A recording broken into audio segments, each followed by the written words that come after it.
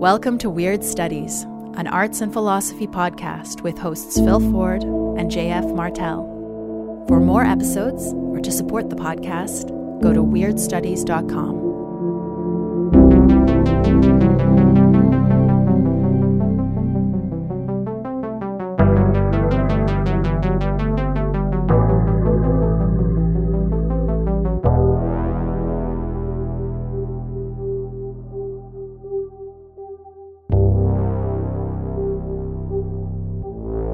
Welcome to Weird Studies. I'm JF Martel.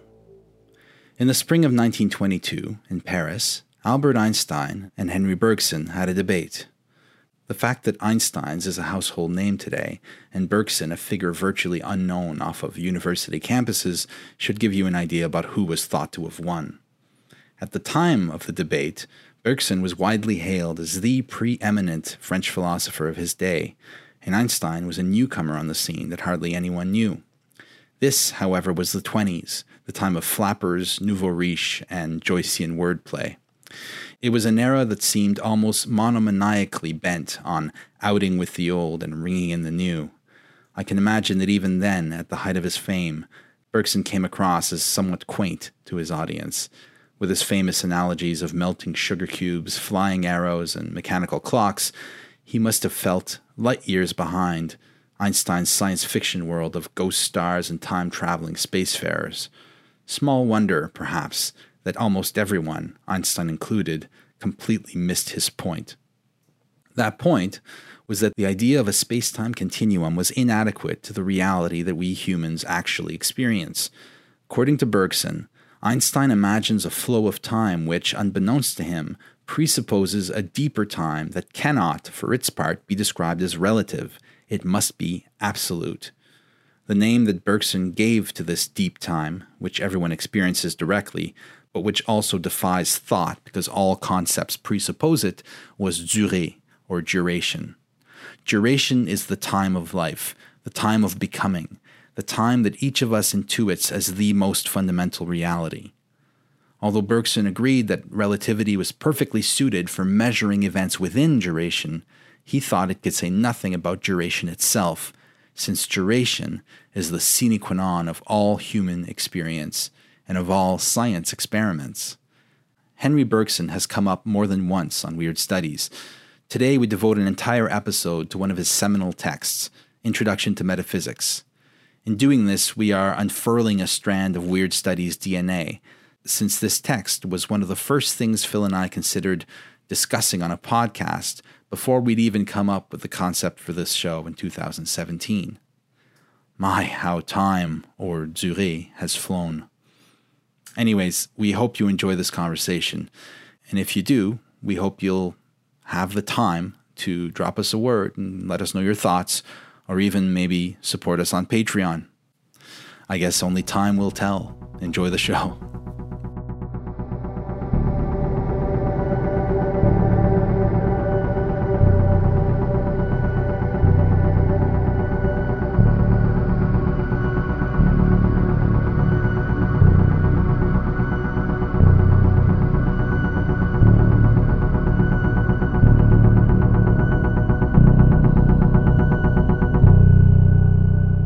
Back in your office. I am. I'm excited about that. I'm happy about that. Never thought I would miss my office quite so much. Yeah. When the university decided that they would allow people with a demonstrated need to use their offices again, I was one of the few people, I think, in my building, at any rate, who asked. And so it's a little eerie. I come in most days now, and it's just empty. It's like the zone. It's just easier to record in here. Yeah, it makes perfect sense.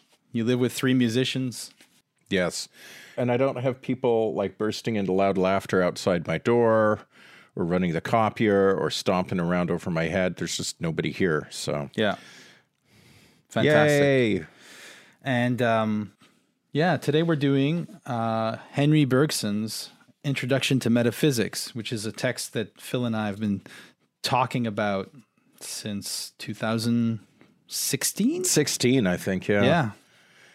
And the very first idea either of us had for doing a podcast was you suggesting that we do a one-off podcast on this text. Right. I think your original idea was that we would release it through like Reality Sandwich or something like that, or Metapsychosis. Yeah.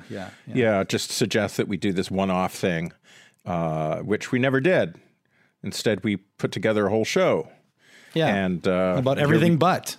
About everything but. Yeah. This is just like 2001. It's one of those too big to talk about kind of texts. Although it's ridiculous.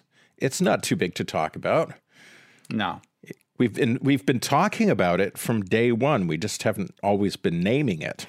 It's true. Rereading it, I'm just like, oh my God, this is so absolutely fundamental to the way we talk about stuff.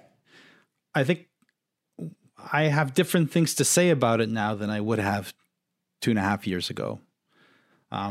Thanks to this show. Yeah. So, we'll never know what I would have said 2.5 years ago, but I have a feeling that what I'll say will be different from what I would have said 2.5 years ago, which to me feels significant. So should we start with a little bit about Bergson in general? I mean, we'll do some in the intro. Well, I don't know that much about him, so why don't you tell us something about Bergson? Well, what can we say? I mean, he was a French philosopher. He was huge in the early 20th century. He was packing auditoriums. He had groupies. He was at the Collège de France in Paris, and he just packed rooms with his lectures. People loved Bergson. He was in a sense, for me, he represents the kind of like apogee of fin de siècle philosophy, the kind of the first effervescence of the process philosophy movement.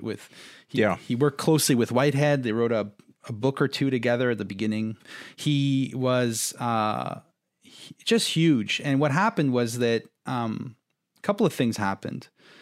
He had a infamous debate with Einstein, which he, according to the critics of the time and the people who attended, and at least the press, decided that he had lost this debate. I think now people are looking at it again and rethinking the terms of the debate, because I think that a lot of it was based on a huge misunderstanding of where Bergson was coming from.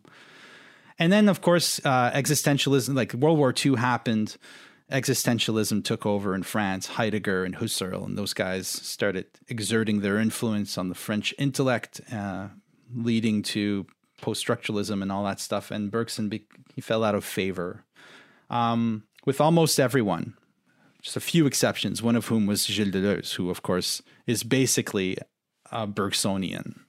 Basically, what Deleuze was doing is continuing the work of Bergson.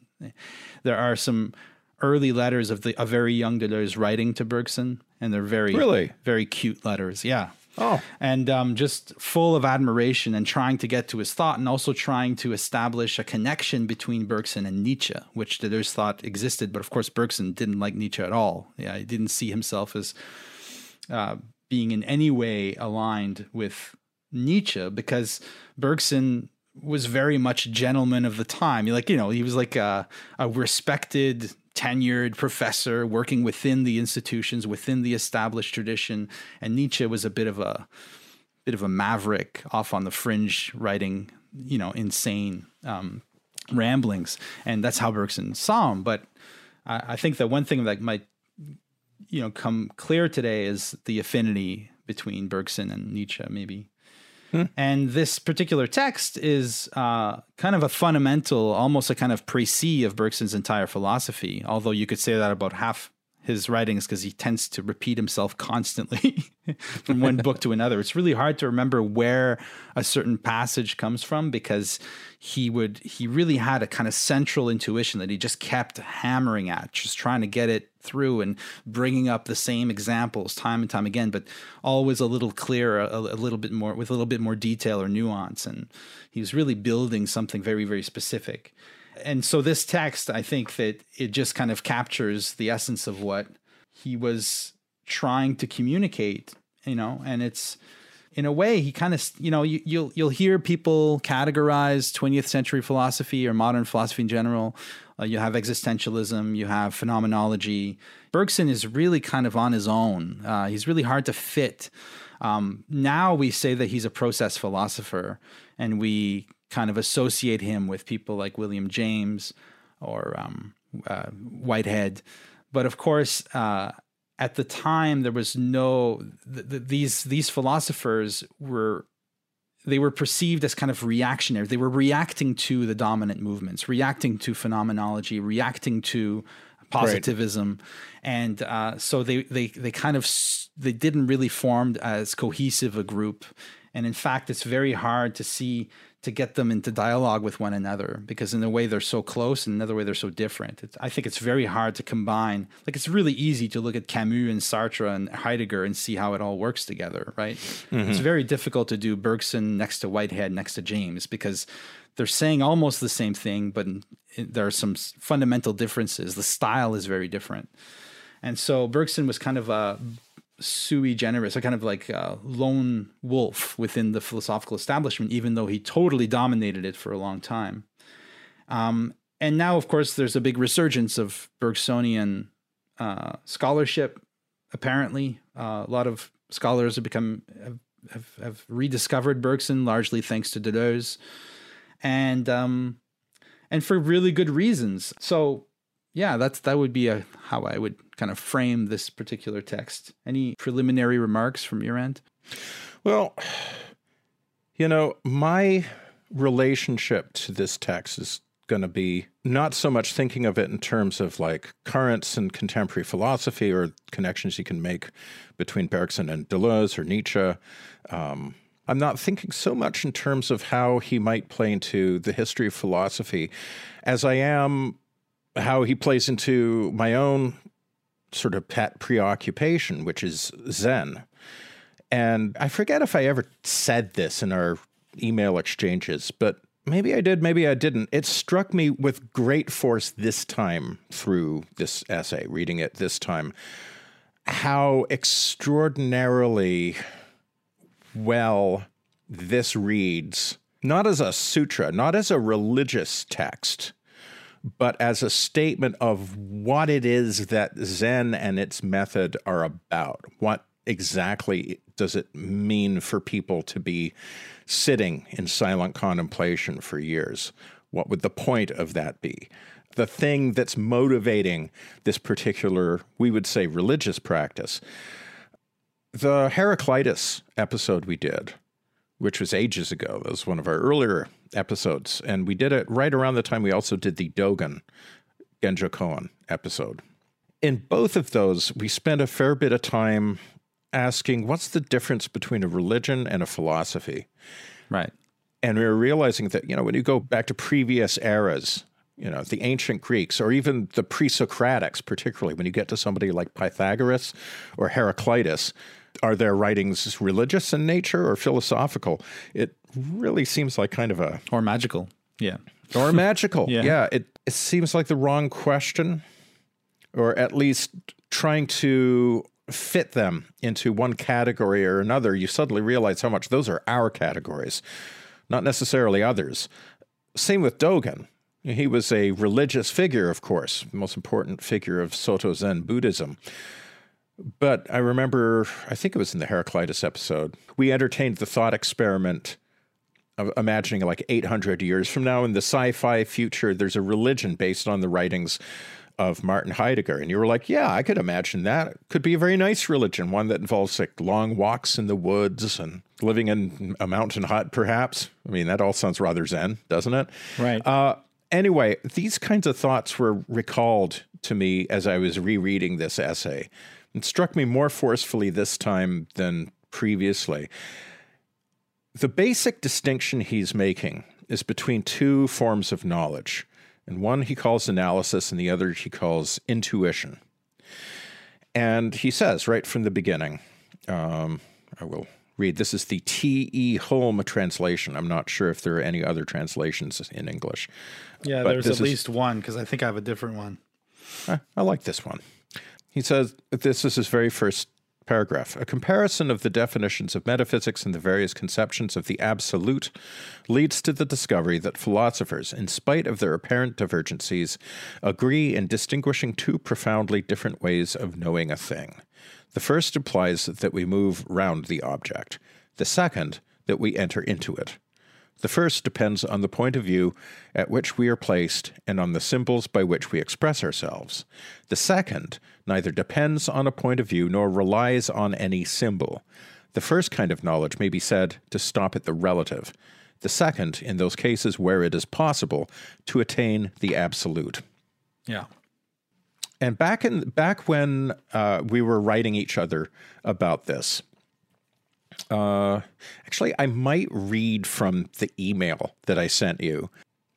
So I wrote a bunch of stuff, and then I went and got up and went to the piano and played for a while.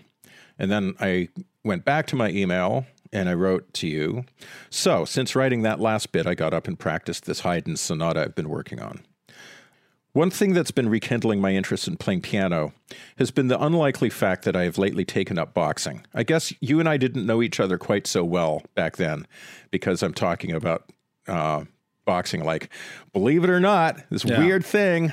But anyway, and I say, believe it or not, I can always tell when I'm rereading my correspondence when I'm feeling uncomfortable about something. Right. I think at this early stage, I was like, I don't want my new friend JF to think I'm some bloodthirsty freak.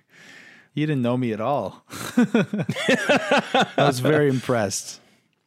But in any event, so I can tell there are these tells in my writing that are like verbal written equivalents of a squirm of discomfort. So I say, believe it or not, boxing and piano playing have a lot in common. Both are sciences of weight transfer through striking. With the piano, it's the finger striking the keys, while with boxing, it's fists striking a bag. Anyway, I was really getting into the technique of playing this one fast scale passage just now, working off the notion that it's not just weight transfer, feeling the weight of the hand and arm through one finger after another as they strike the notes of the scale in rapid succession, but a dialectic of weight transfer with the autonomous striking motion of the fingers themselves. This is kind of like boxing. I'm having trouble with my jab because this punch is both a kind of on-guard forward lunge of the whole body and a coordinated flick of the fist out to the end of your left arm's full extension with a whip-crack split-second stiffening at the point of impact. All these different things happening not in sequence but simultaneously, or not even as different things happening quote-unquote simultaneously, but as indissoluble parts of a single movement involving the interdependence of the whole body.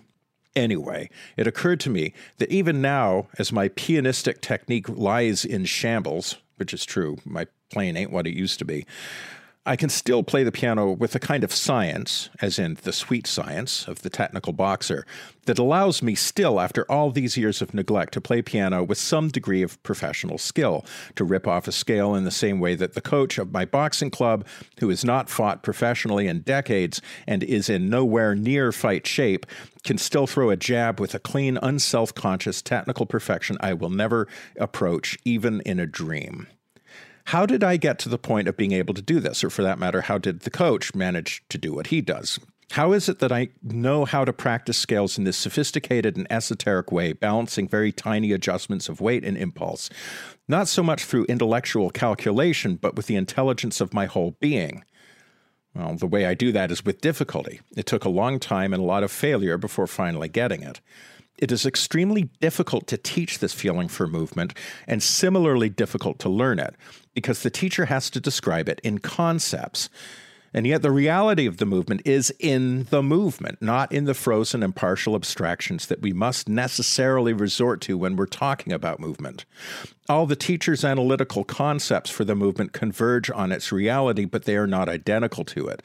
What is needed is a small leap over an infinitely wide gap between concepts, the outer relative perspective on movement, and the Ding an sich, the thing in itself, entering and inhabiting the movement, embodying the movement, being the movement.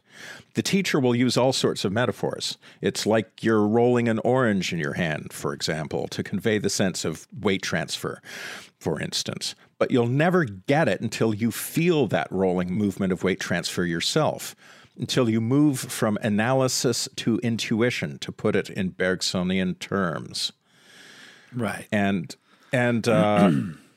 yeah, so jumping ahead a little bit, so this inhabiting yourself thing has to do with there being no difference between the thought pertaining to the action and the action itself. If you're playing a relaxed game of catch and the ball is thrown to you, you don't say, I am now raising my right hand to catch the ball at approximately 155 centimeters from the ground and 50 centimeters in front of my left bicep, which will require a leftward rotation of my torso by some 30 degrees, etc. If you do, you'll almost certainly drop the ball. When you're in the zone, that state where you feel the ball pulled toward your hand as if by magnetism, and you feel as if you can't put a foot wrong, you just catch it. The thought of catching the ball and the act of catching the ball are one and the same. You just do it. The Nike slogan, "Just do it," is actually pretty apt for characterizing these kinds of athletic flow states. Zen meditation is after the same thing, and indeed a lot of the people who take to it are musicians. At least that's been my experience. In Zen practice, you're seeking to extend this kind of full inhabiting of the self into your everyday life, hence ritualized forms of eating, walking, etc. that you practice while on retreat. To put it in Bergsonian terms, it's jumping from analysis to intuition, from the infinite number of snapshots or perspectives or points of view on the thing you're after, just ripping off a nice scale or firing off a nice jab. There's 1,001, 1,000,001, a quintillion-and-one things I could tell you about all of the little things you have to do to throw a good jab or to play a good even scale. But those things still will lead you to a kind of a gap, infinitely wide, and yet that you can, under certain circumstances, leap right over, where you go from all of the approximations and to the thing itself, and that thing itselfness that Bergson is on about, that I take to be the true subject of this essay. It's also really the true matter at stake in Zen practice. So, sorry, that was a long-winded way of getting back to why I'm constantly thinking of the Zen tradition when I'm reading this essay, but that's what I was thinking.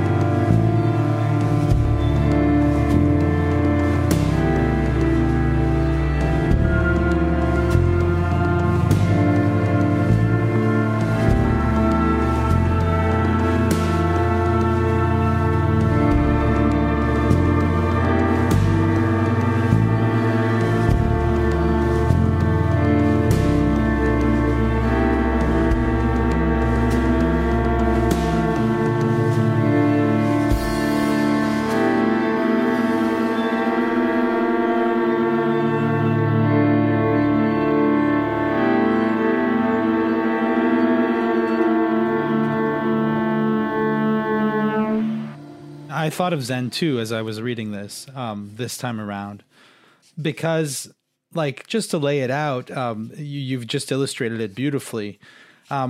Bergson is working at a particular philosophical problem, which is how to break out of the kind of deadlock of contesting philosophical, metaphysical schools, right? So he lived in a time where, much like today, where there were two major ways of looking at reality.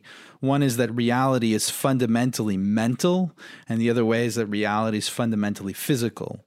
The fundamentally mental way of looking at reality is called idealism, and its opposite or its rival is physicalism, or in that time realism in the widest sense, that there is something real and then the mind perceives that real thing. So people often say materialism to mean that complex of ideas as well. Yes, yeah, but materialism has, so there's materialism, physicalism, realism. They're all kind of just within that.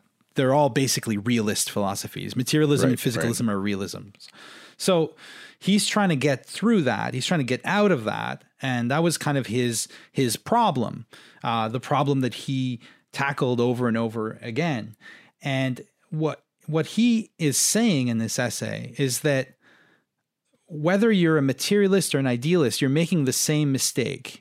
You're mistaking symbols, and here we're using symbols in a very different sense from the sense we were using it in our Jung, like the Jung episode, in the Jung episode, where the symbol is kind of an aesthetic event. It's not the same thing. We're talking about the symbol as in the way that we usually mean when we use that word, which is like a token, something that represents something else, right? Yeah. So we use symbols, and we think that by adding up enough symbols, we can reproduce the thing it represents in our minds. But of course, what you were getting at there is that it doesn't matter how many concepts or symbols I accumulate in my effort to understand what a great jab in boxing is, I will never, ever, ever reach the actual event, which is the jab. And I think Bergson would go even further. He would say that every jab is, even to call it a jab, you're already in a conceptual. Yeah, absolutely. There is no such thing as a jab that then repeats itself in an identical way in the world. Like, there are things that resemble one another enough for us to come up with a concept like jab. But of course, reality is that which escapes all conceptualization. So what Bergson is saying is that reality is basically a flux of becoming. You know, he's a Heraclitean. He's all about becoming. And what he's saying is that modern philosophers, and because of modern philosophers, modern scientists and modern people in general, tend to not perceive reality. We don't perceive reality the way it's made, or the way it is. What we do instead is we project our concepts onto reality, and then we mistake those concepts for the actual things that compose reality. He has some great examples. I mean, one example that's really actually very simple, easy to understand, and kind of makes his point is the example of an arrow, the arc of an arrow as it flies across, a space. Imagine somebody firing an arrow into a target within a big gymnasium or something. Right. Yeah. For some reason, for me, I'm seeing an arc, like a longbow, like a Welsh longbow firing onto a French knight. So that's a more vivid image. Let's go with that. So the arrow arcs overhead and falls. So the arc that you can see the movement of the arrow. Now, the way we think of it usually is that we think of the arrow as a static object moving across a particular expanse of space. And so we divide up that space into a multitude of static points. And we think, the arrow moved through all these points, it reached its apex, and then went down and hit its target.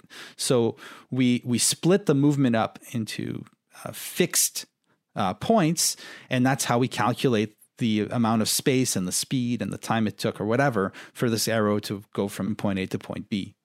What we're doing is we actually have to take the movement of the arrow, out of the picture. What we're doing instead is we have a series of static points and a series of static arrows, which we imagine at each point along this arc so that we can reconstitute the movement in our minds. But the real movement itself is an all-at-once thing. It's exceedingly what he calls simple. The arrow never remains static in any one point. It's always moving between 2 points, and you can multiply the number of points infinitely. And so you end up with Zeno's paradox, where if movement occurred according to a clear succession of static states, then movement would never begin, because even the first point would be infinitely divisible. So we think about movement wrong. We think about change in the world in a wrong way. For instance, I feel joyous, and then later on I feel fearful. And I think that, oh, I was so happy and now I'm so afraid. But in fact, neither of those emotions is actually extractable as a kind of like clear, coherent unity to begin with. And the movement from one to the other is not clearly discernible either. Things are shading into one another constantly. Everything is in a state of becoming something else.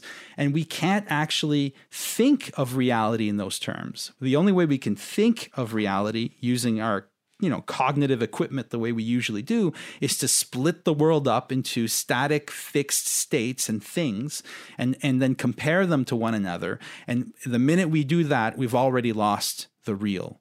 And I guess Zen practice could be an example of a technique for connecting to what Bergson calls duration, which is his name for the real, this kind of primordial time that's always happening, always going on, that is impervious to conceptualization, that happens before the intellect steps in, and that is a kind of all-at-onceness of the universal becoming that is reality. Yeah.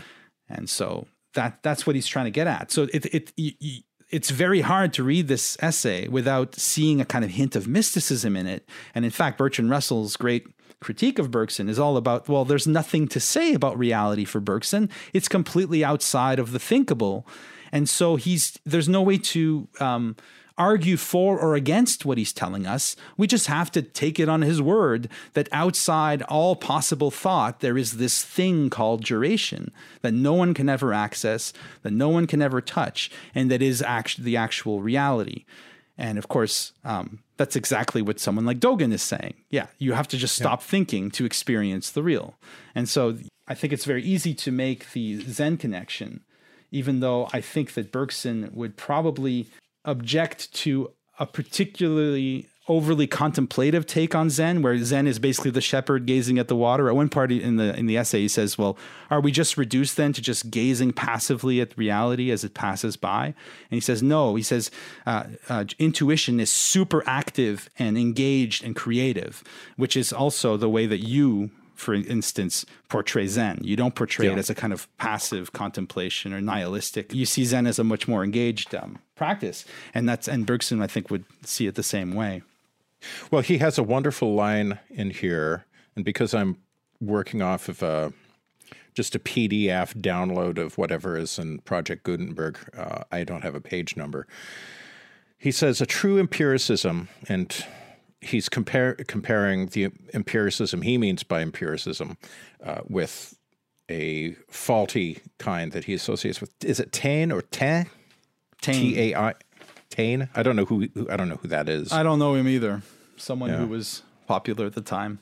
But I mean, you could think of Hume. You could think of all kinds of empiricists. That sure. Probably make the same. Yeah. Yeah. He says, but a true empiricism is that which proposes to get as near to the original itself as possible, to search deeply into its life, and so, by a kind of intellectual auscultation, to feel the throbbing of its soul. And this true empiricism is the true metaphysics. And I found the line, a kind of intellectual auscultation, to be particularly interesting. Auscultation is what happens when you go to the doctor and they listen to your breathing with a stethoscope. Mm-hmm. Auscultation is a technique of listening to the sounds of the body to divine what is on the inside. Yeah. And of course he's speaking metaphorically, but what he calls an intellectual auscultation that feels the throbbing of the soul. I'm like, well, that's a pretty good way of describing my understanding of Zen contemplation. And when he talks about it as an intense, even violent experience, again, that's my experience. People who think that Zen contemplation, I mean, it's a cliche in our language. Oh yeah, I'm feeling real Zen. And people mean calm. It's like, does that mean you're freaking out and Yeah. like questioning everything. Are you in a kind of a mental fugue state? That's, Right. I mean, that's as likely to be a Zen frame of mind as whatever they're talking about in the pages of Real Simple magazine or whatever the fuck. Yeah, that's a good point. The thing about the auscultation, it's a beautiful term, and I think that he used that somewhat obscure term because it was the best way of describing what he meant. At other points in the essay, he simply says that whereas bad metaphysics, or metaphysics the way it's, like wayward metaphysics, what it does, it goes from concepts to things, much like we do in everyday life. We have a practical mindset. We need our concepts to know what things are, right? If you're driving, it's not a time to auscultate whatever the real. Right. It's a time to think in terms of conceptual thinking. Oh, there's, but even there in driving, there's a kind of durational, kind of real quality we could talk about, but whatever.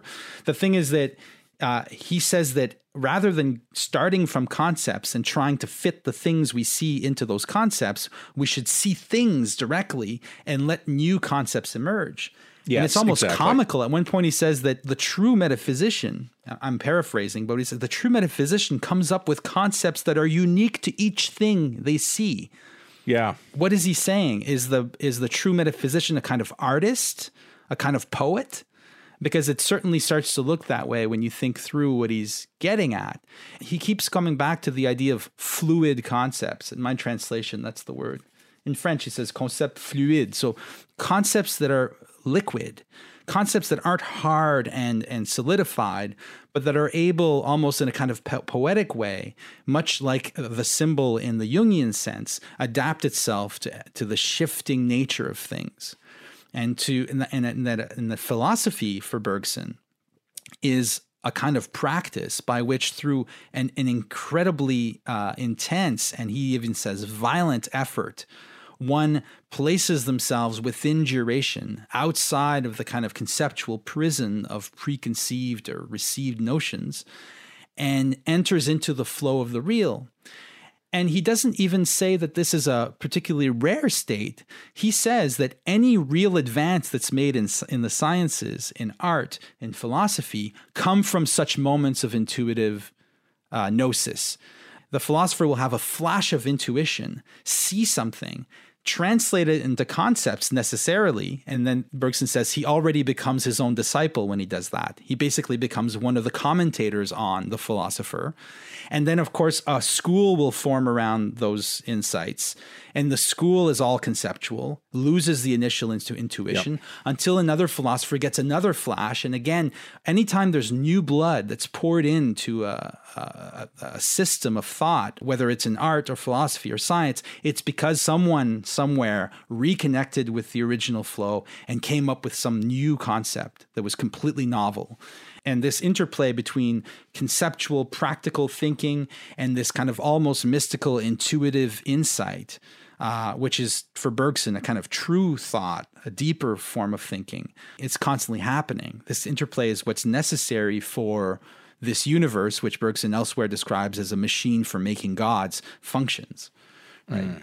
One of the big questions hanging over this, and which clearly other philosophers criticized Bergson for, is just the possibility that all intuition would be good for would be navel-gazing. He writes, but if metaphysics is to proceed by intuition, if intuition has the mobility of duration as its object, and if duration is of a psychical nature, shall we not be confining the philosopher to the exclusive contemplation of himself? Will not philosophy come to consist in watching oneself merely live, as a sleepy shepherd watches the water flow? And he says right away, no, absolutely not. And let me show you how. And yet, I have to say, I find his demonstration of how intuition can serve philosophy slightly unconvincing, if only because all he does at that point is then pretty much just repeat the definition that he's just spent the essay building up between intuition and analysis, and the double motion of, well, I guess William James would call them intellectualists, people who take the concept for the thing to be more real than the thing.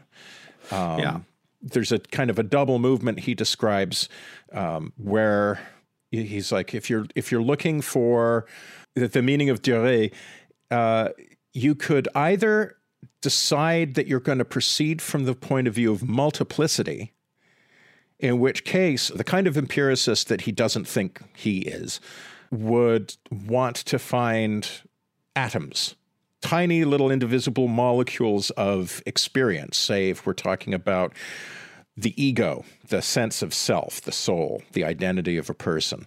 You say, well, let's go looking for it empirically in the succession of emotional and mental states.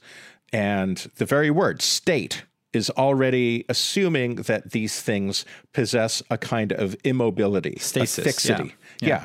As if they were like those points on the line that an arrow draws in the air as it goes thunk into the chest of a French soldier.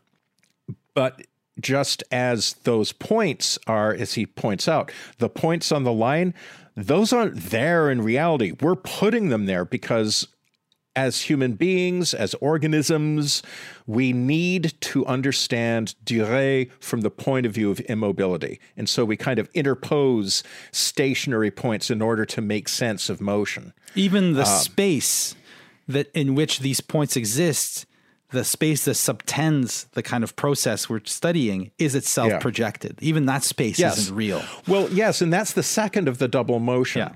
That you can, the first of this double motion is to say, okay, I'm going to break this down into little molecules, little atoms. Let's say we're talking about the all-consuming question about the human self. Where is the self? Does it even exist? The empiricist would say it exists in the succession of states. And the assumption there is that one such state, let's say anger or sleepiness, or the idea of transitivity. I don't know. These are just different things. That it wants to treat these things as these little monads that are not susceptible to change. They're just endlessly remixable. You can click them together in different combinations as if you were making something out of Legos. But the Legos themselves, those primal blocks, don't change.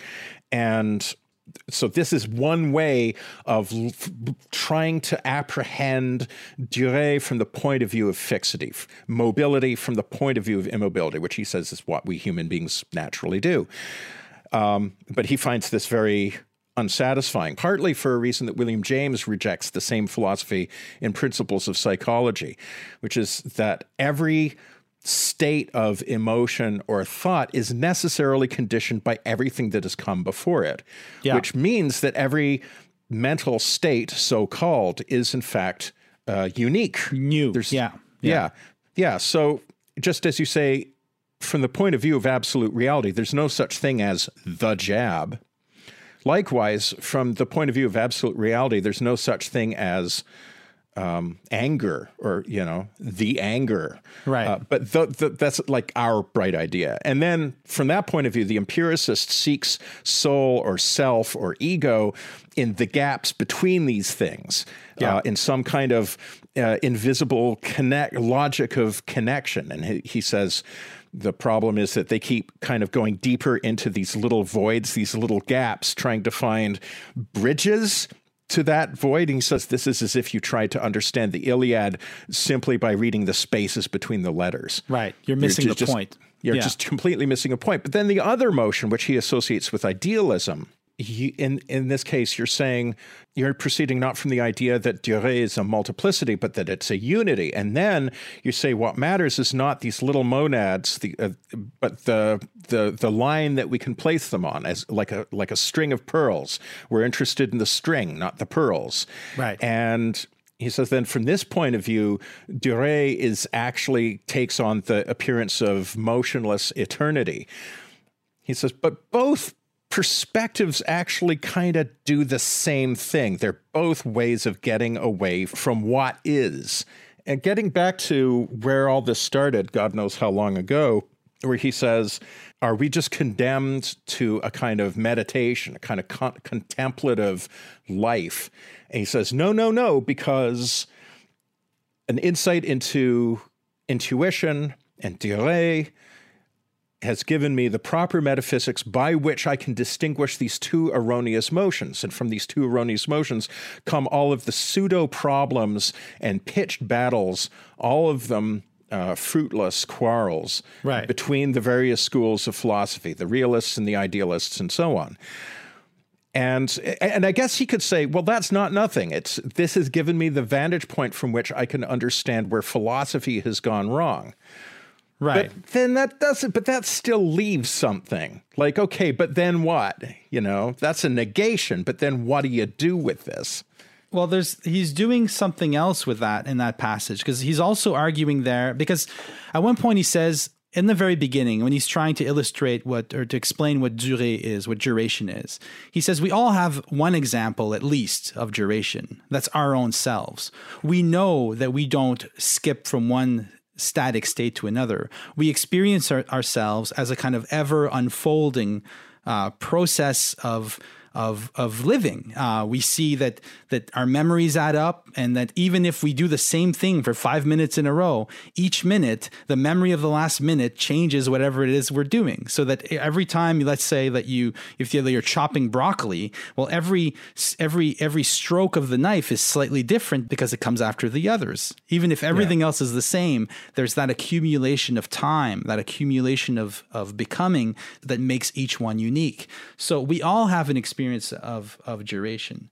And in this passage, one of the things he's doing is he's saying, well, so does that condemn us to be solipsists? Does it condemn the philosopher to only kind of experience their own duration? Because there's only, you don't have access to any other one. And what he's saying, and this is really interesting, he says that no, because if you truly, through your own effort, enter into that intuitive state where you experience the real, you will experience not just a unity of becoming, not just yourself living. You will experience a kind of multiplicity of durations all around you. For instance, if you think of the color orange, you don't even have to see it. If you just think of the color orange, your thought of orange already contains within itself yellow and red. It is in itself a movement from yellow to red. So, and just like when you experience yourself as a duration, you automatically, intuitively experience all these other durations happening around you. So what he's saying is that your thought doesn't stop when you enter into this flow. And actually, that's where thought begins. You start to intuit the absolute reality in an absolute way, and then you can develop concepts from there that call us to that absolute. So it's like anything but a waste of time to do this for Bergson. Well, and it's interesting because the shape of the thrust and parry of arguments around this, Bergson enjoining a new discipline of metaphysics and based on intuition, and his philosophical critics complaining that leaves philosophers with nothing to do. And then the counter response that Bergson gives, anticipating that objection, which you've just very ably summarized. This, again, just reminds me of the developmental arc of Zen, where there's that extraordinarily simple intuition. Simple, and yet it takes enormous discipline and patience to ever arrive at it. And that thing always feeling like it is beyond words. I mean, because it is beyond words. And yet somehow those who manage to take that leap into intuition, when they come back, they can't shut the fuck up. They can't stop talking. Right. Look at, like the 2 fat volumes of Dogen's Shobogenzo sitting on my bookshelf, like the entire enormous literature of commentaries and commentaries on commentaries and commentaries on commentaries on commentaries in the Zen tradition, all of them seeming to perform the cyclical kind of regeneration and degeneration, where there's the original enlivening intuition, and there's the new concepts that fertilizes. And then there's the aging and senescence of those concepts as they become reified, as successive generations of thinkers or, Zen Buddhists or whatever, then treat those things as we always do from the point of view of immobility, at which point someone else has to perform that exemplary act of intuition to freshen it all up again. It's almost like what we're talking about is the vocation of philosophy conceived on a long timeline, where you see some philosophers as simply inhabiting a sort of Bergsonian role of reminding us of the freshness and vividness of reality as such, while always because of the nature of reality as such, never nailing it down, and therefore always leaving things open for these endless cycles of regeneration and degeneration. Right. It's like, not only that, but I think Bergson would say that any philosophical idea must begin in this space, even if it's the philosophical idea is a negation of Bergsonianism. If it's good, it's because it was born there. And that it's not just Zen, although Zen might be a pretty systematized way of attaining this state, that this is the state from which all creation emerges. Yeah. And just to tie everything together here, I'll just read a little paragraph where he brings it all home.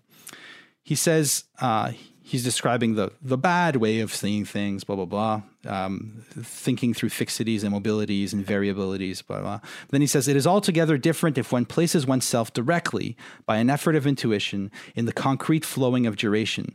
To be sure, we shall find no logical reason for positing multiple and diverse durations. Strictly speaking, there might exist no other duration than our own, as there might be no other color in the world than orange, for example. But just as the thought of color, which would harmonize inwardly with orange instead of perceiving it outwardly, would feel itself caught between red and yellow, would perhaps even have, beneath the latter color, a presentiment of a whole spectrum in which is naturally prolonged the continuity which goes from red to yellow, so the intuition of our duration, far from leaving us suspended in the void as pure analysis would do, puts us in contact with a whole continuity of durations which we should try to follow either downwardly or upwardly. In both cases, we can dilate ourselves indefinitely by a more and more vigorous effort. In both cases, transcend ourselves. So the idea is that through intuition, we transcend the limitations of binary dialectical thought altogether. We reconnect with the real, and from there, we come up with new thoughts, new actions, new plans, new ways of living. That's basically what he's saying.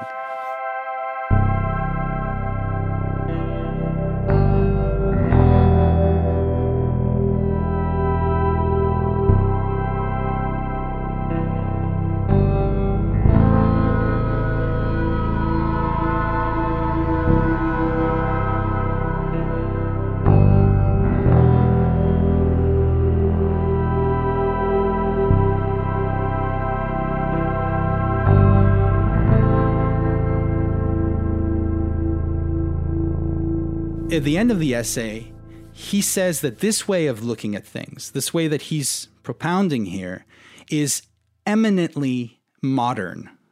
He says it is an absolute transcendence of the limitations of antique thought, of ancient thought. And he says that the problem with scientists today is that they're not nearly modern enough. They still think like the ancients. They still think in terms of fixities and immobilities, even though their science, and this is the mark of modern science for Bergson, their science privileges motion over stasis, becoming over being, etc.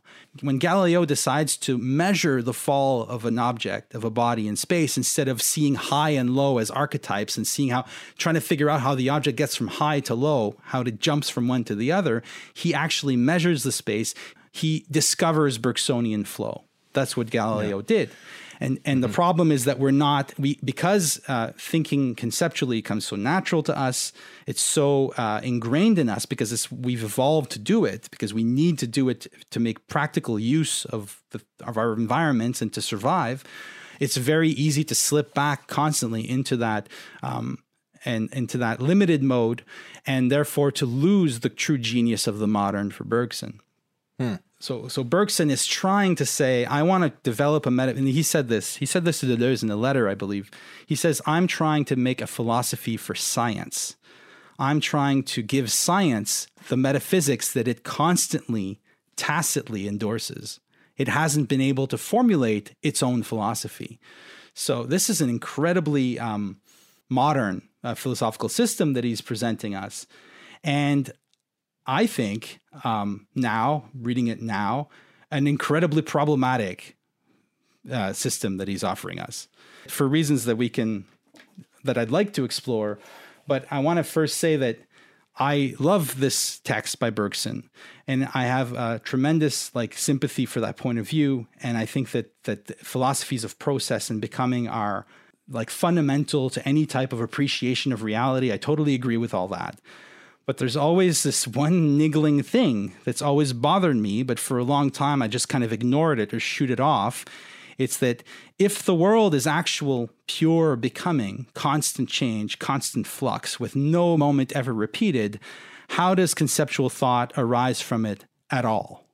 Right. And that is a huge problem when you decide to kind of focus in on it.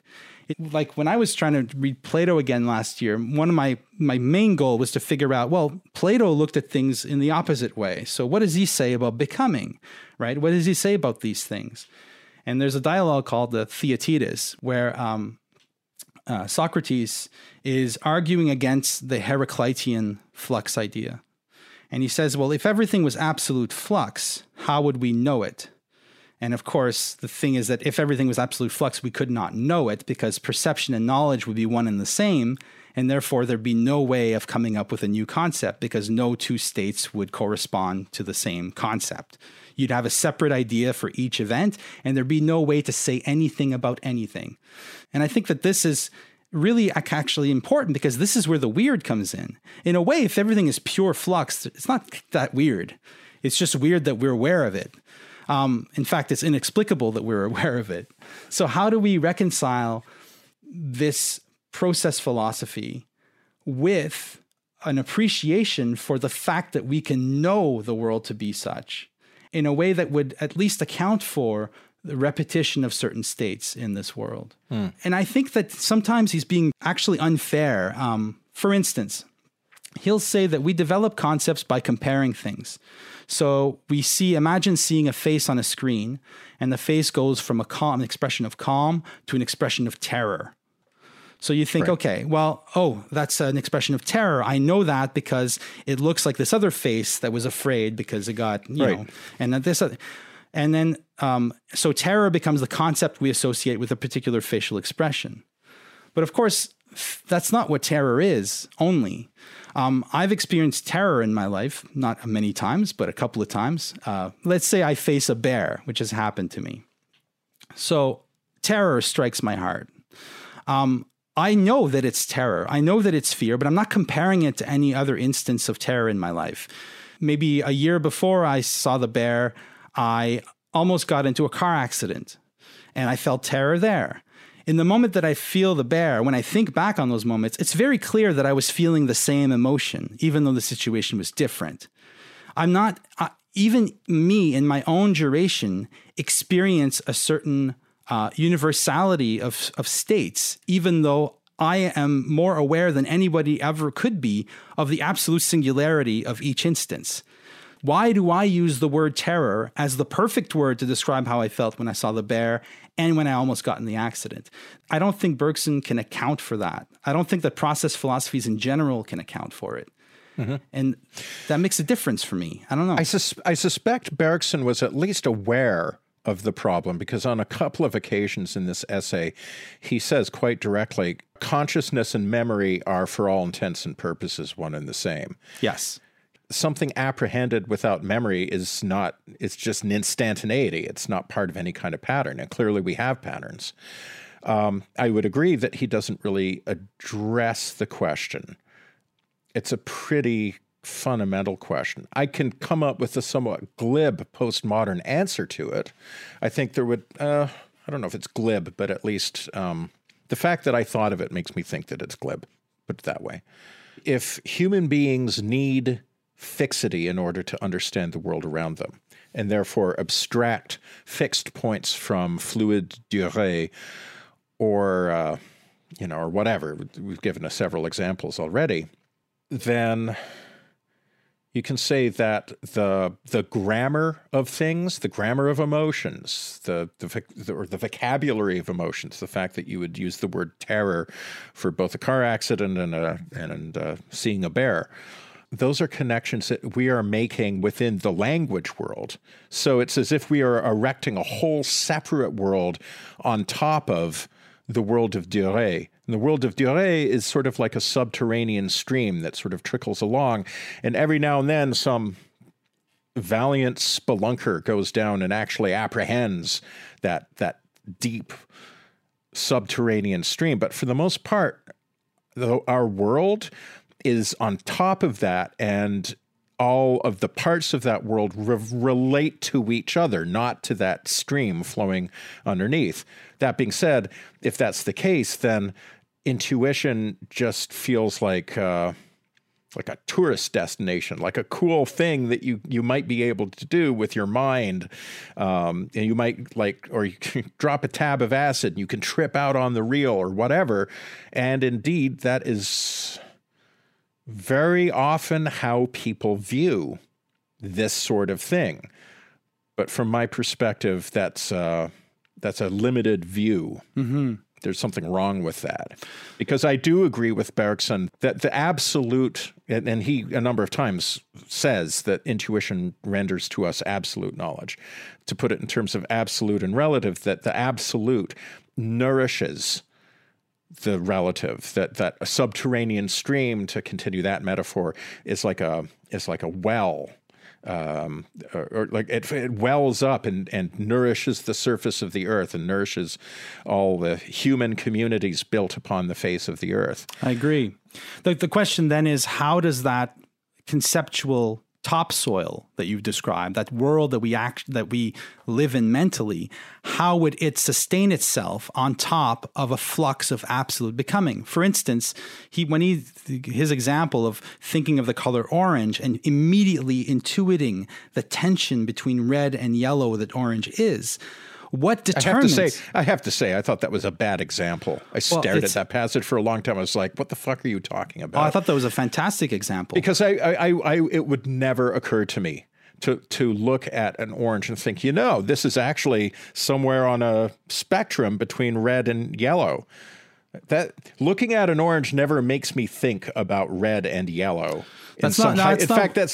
No, not conceptually, because you're thinking in terms of orange as its own thing. But he's claiming that in entering into the color orange intuitively, you will feel not just yellow and red, but the full spectrum of color, that you will actually get that. That's his claim. But that would imply that there's some necessary law that establishes what a color is and how one color becomes another. And those have to be stable across time, or else in a world of absolute becoming, yellow could turn to blue. It could turn to any color. Right. What makes orange exist in this tension between yellow and red, whether or not one could actually intuit that? And also, are we back with the fundamental question that always comes up when we talk about Miesu? No, I wasn't going there. I wasn't going there at all. But it just reminded me, because that was another thing we talked a lot about a few years ago. So Miesu says that there's no, in a nutshell, I'm vulgarizing what he says, but like that there is no necessary being in the universe, but the absence of a necessary being. Right. Chaos, in other words. And he posits hyper-chaos as this kind of almost Lovecraftian kind of engine of reality, that anything can happen or not happen at any time for any reason. So then the big question is, well, yeah, but then why doesn't it? Then why do we actually have a fairly stable universe that seems to have manifested out of this unstable flux? Right. It does seem to me to be actually somewhat parallel to the question that we're considering here. Yeah, he's arguing against what's called the principle of sufficient reason, which is the philosophical idea that there is an absolute necessity to reason, that everything has a cause, in other words. And Right. Bergson is 100% invested in the principle of sufficient reason.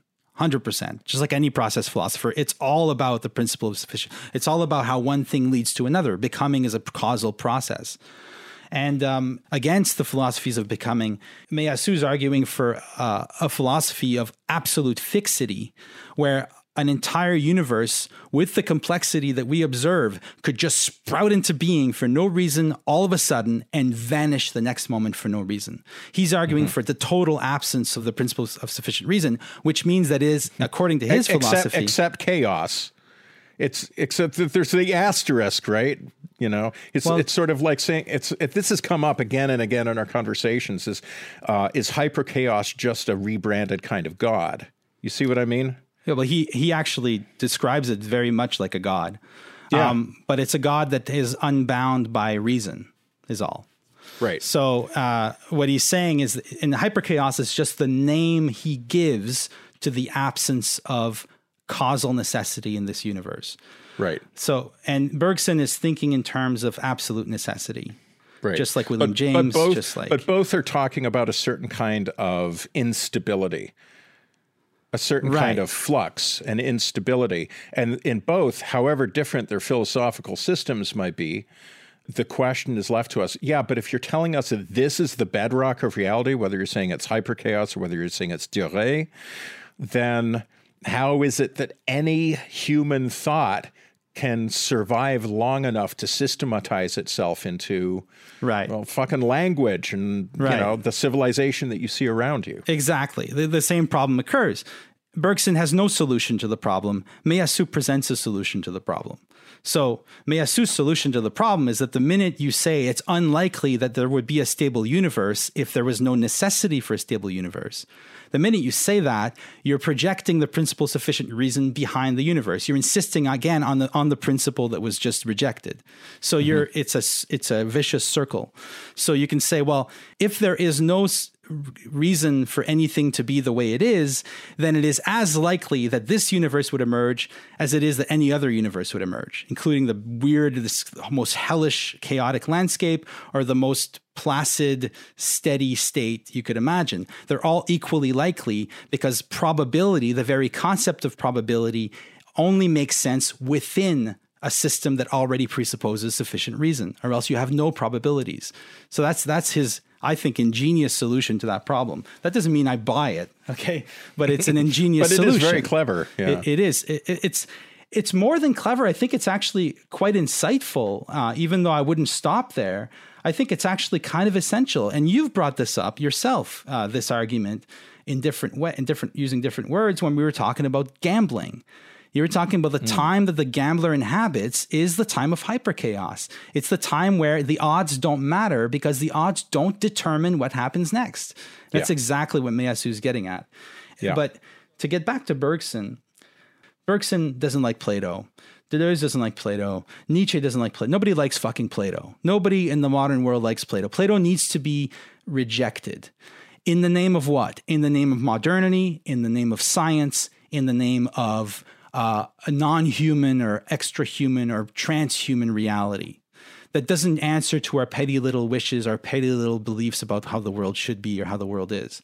Plato is the ultimate anthropocentric thinker. The world is just the way it is for humans. That's the way the world is. And therefore, all that needs to be rejected in order to embrace the pure, unbridled chaos of becoming in flux. And this feels very edgy for about a century. I'm tired of it because I don't see how it could work. I don't see how I could relate two moments of fear or love in my life if there wasn't something like the fear, the love. If these archetypes didn't somehow subsist in a transcendent, imaginal sense, I don't know. If they didn't in a Platonic way, if they didn't pre-exist, I don't know how the flux of becoming could take on the shape of a string of melody or a beautiful landscape or a moment of meaning. I just don't understand how that could happen. Yeah. Well, the theory of forms is a pretty robust way of answering that very basic question. Right.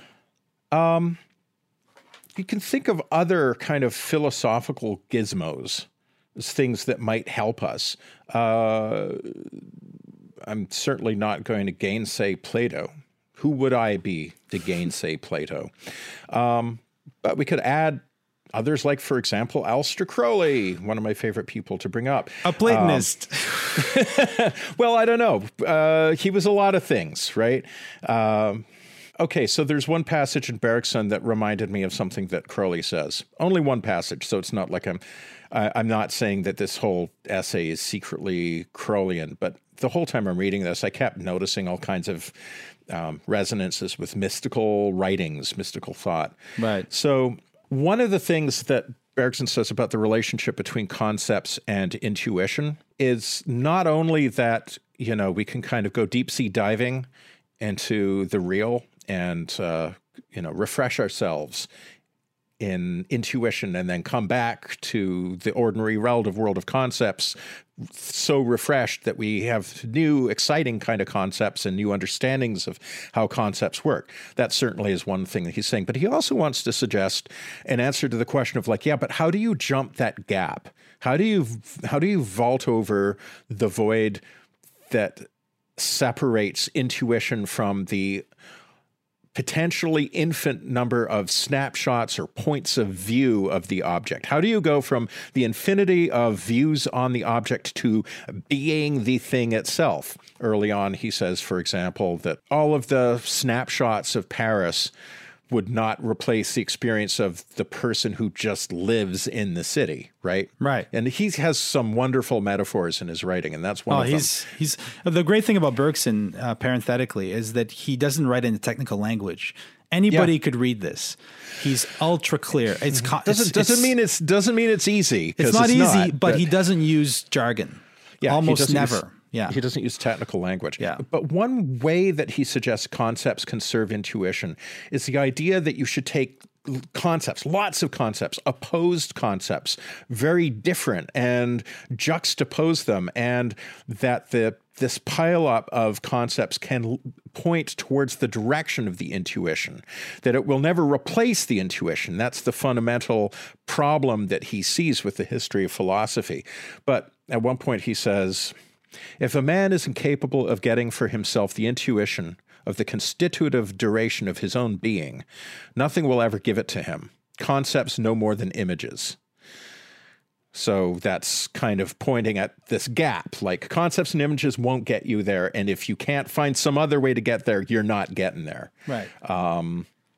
And then he goes on, here the single aim of the philosopher should be to promote a certain effort which in most men is usually fettered by habits of mind more useful to life.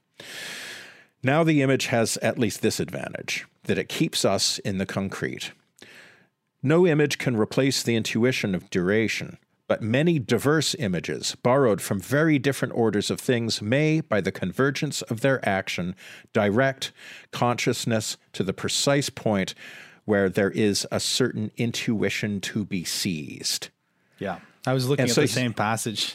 Yeah. Diverse images borrowed from very different orders of things may, by the convergence of their action, direct consciousness to the precise point where there is a certain intuition to be seized. So I just want to point out that there's a contrast here between concepts and images. He's bringing up a new which I'm glossing over. Yeah.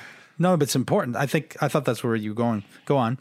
Well, no, actually, before I get back to why I think Crowley has something to say on this, do explain the distinction you're making. Well, he's saying essentially is that a concept will never give you a thing, but images, which are not concepts, images, for instance, paintings, metaphors, poems, can point you to a particular area of thought where, if you're willing, you can connect with the real.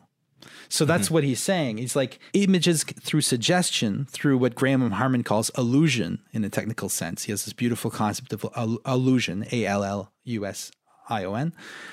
Images can guide us to our intuition, and which is why for Bergson, reality, he says elsewhere, if we could see reality directly, we wouldn't need art. We need art to see reality, and that's the reason why art is different from philosophy in that sense. Right. In my rather messy way, was to some extent conflating concepts and images in this. Yeah, he clearly is privileging images. But what he says about images, I think also could be said about concepts. So long as you engage with, I'm sorry? I think so too, yeah. So long as you're engaging with concepts in an active way as part of a practice that from the get-go understands the limits of concepts. And this is why I bring up Crowley. Yeah. Crowley says somewhere, I forget where, below the abyss, all concepts must be opposed. And the abyss is a figure from Kabbalism. The abyss is the void, the gap. I've been talking a lot about voids and gaps here. Here's another one. Between the top 3 Sephirot of the Tree of Life and the bottom 7. And the top 3 are supernal. They're beyond manifestation and beyond human cognition. And they are only accessible through mystical contemplation, through magical practice, and if I were to Bergsonize what Crowley is saying, through intuition. Right.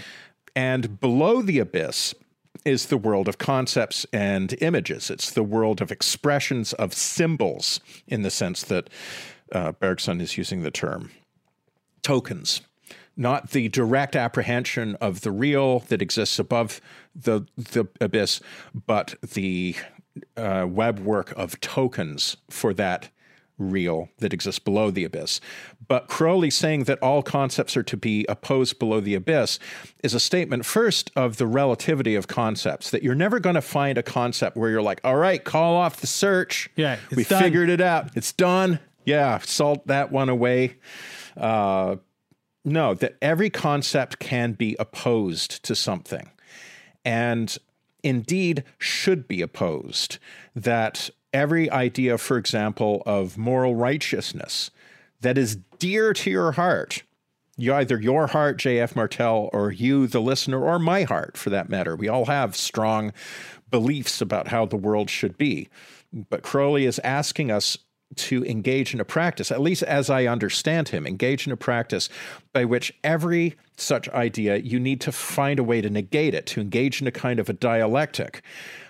But the point of that dialectic is not some kind of Hegelian Aufhebung, right, where there's some concept at a higher order of abstraction that embraces those two and transcends them.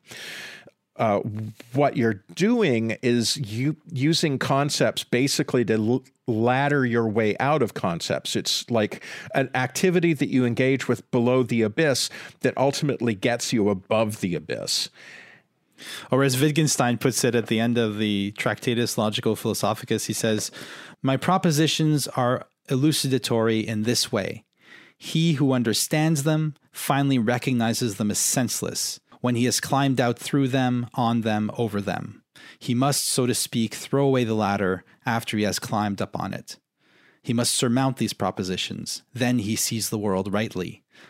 And then there's the famous, "Whereof one cannot speak, thereof one must be silent."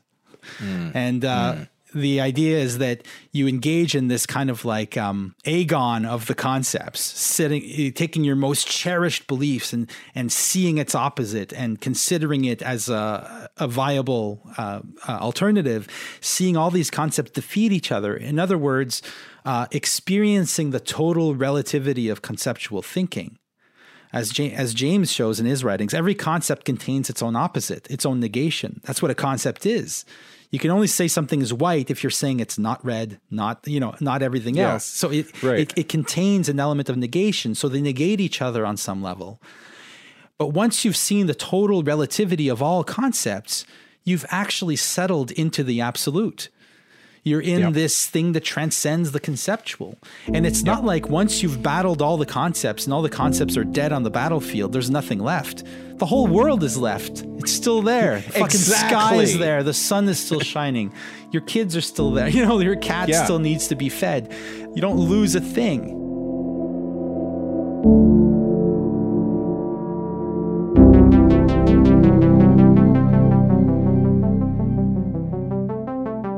Consider subscribing to Weird Studies on iTunes, Stitcher, or another podcast service. You can also follow us on Twitter or support us on Patreon. Music for the podcast is composed and performed by Pierre-Yves Martel. Thank you for listening.